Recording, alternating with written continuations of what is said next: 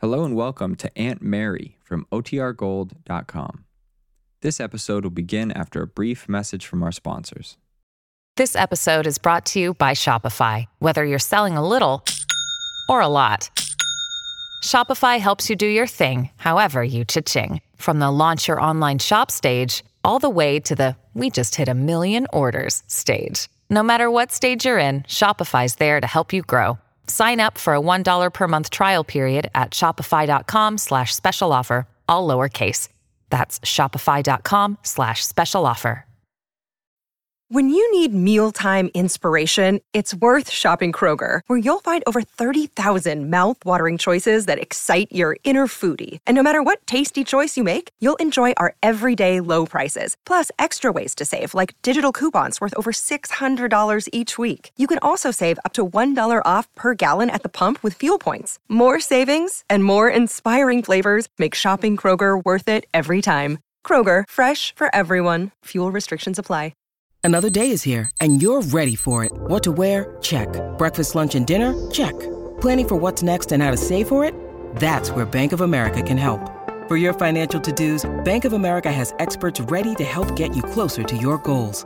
Get started at one of our local financial centers or 24/7 in our mobile banking app.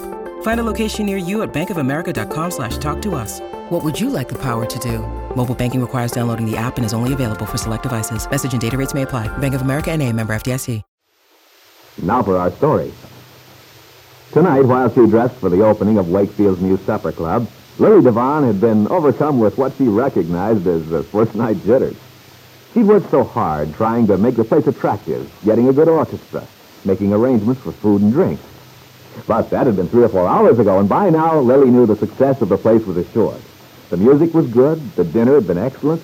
When the little white piano was wheeled out and Lily sat down at it with a spotlight turned on her to sing a few numbers, there had been tremendous bursts of spontaneous applause. They'd called her back for encore after encore. Now, flushed with happiness and excitement, Lily holds up her hands for silence. Thank you. Now, don't be scared, everybody. I'm allergic to long speeches myself, so I'm not going to make one. But I do want to tell you how grateful I am for the swell response you've given us tonight. Really, you've been wonderful. I'm glad you like my songs. Because you're probably going to see quite a lot of me around here. And if you don't like them, well, we'll all be out of luck, I guess. Really, you've all been swell. And I want to take this opportunity right now to thank all the people who worked to get the place ready. I think they did a good job, don't you?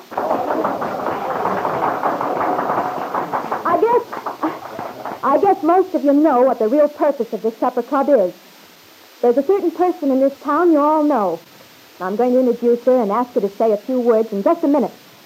But she's pretty shy, so first, I want you to know this whole thing was her idea. She wanted the youngsters here around Wakefield to have a place where they could go to dance and have a good time. A place which would be theirs, where they wouldn't have to spend a lot of money for a chance to enjoy themselves. Well, we got to talking it over and decided that if the grown-ups would support us at reasonable prices, we could turn the club over to the kids for a minimum on their nights. And that's what we're going to do. And so I'd like to turn the floor over to the person who's responsible for the supper club, Aunt Mary Lane. Come on up, Aunt Mary. Say a few words. Aunt Mary. After all, this club was your brainchild, you know. Come on, tell the folks about it. Why, I don't know what to say, Lily. I'm not accustomed to being in front of an audience like this. But this isn't an audience, Aunt Mary. This is just a lot of friends, your friends, who've gotten together to invitation to have a good time. Isn't that right, folks? Well, everybody, all I want to say is that I'm awfully glad you all came and that you're enjoying yourselves. As Lily told you, for a long time I've had the feeling there was a need here in town for a place the youngsters could think of as their own. And I believe this supper club will provide the answer. As Lily says, if we grown-ups get in the habit of dropping in for dinner and a little relaxation, That will mean we can afford to let the young folks take over at a cost that will, well, just cover expenses. And judging from the reception tonight, I don't think there's much worry about whether people will enjoy themselves. My, when I look around, the difference. I remember the last time I was here for a lecture by that missionary to Africa. Well, I looked around me at those dreary, dark brown walls this place had, and the awful draperies, and I said to myself, maybe before we start brightening the lives of the African natives, we better do something about the banquet hall at the Brown Palace Hotel. Thus, we certainly don't have to worry now. Lily did a wonderful job. She's been working night and day ever since she came to Wakefield. And I, for one, think she deserves all the credit and gratitude we can give her. Thanks, Aunt Mary.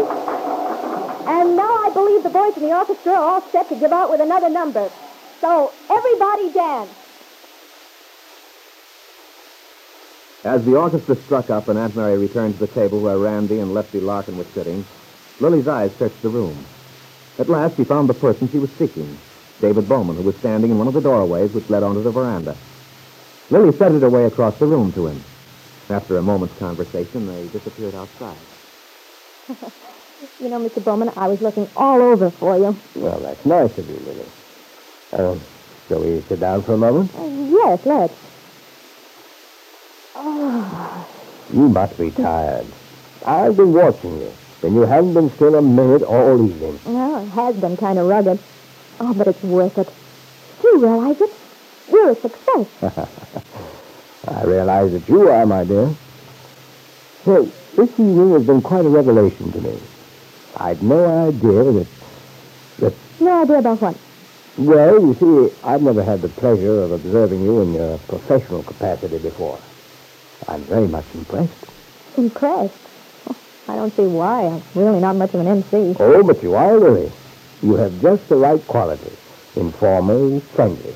And you project a sincerity. Well, I certainly wasn't kidding when I told them how happy I am that they seem to be enjoying themselves. Oh, gosh. I was in a blue funk about 5 o'clock this afternoon. I was absolutely positive the place was going to be a dismal failure. Well, that's only natural. Opening night and all. Yeah. I only hope they couldn't tell how scared I was.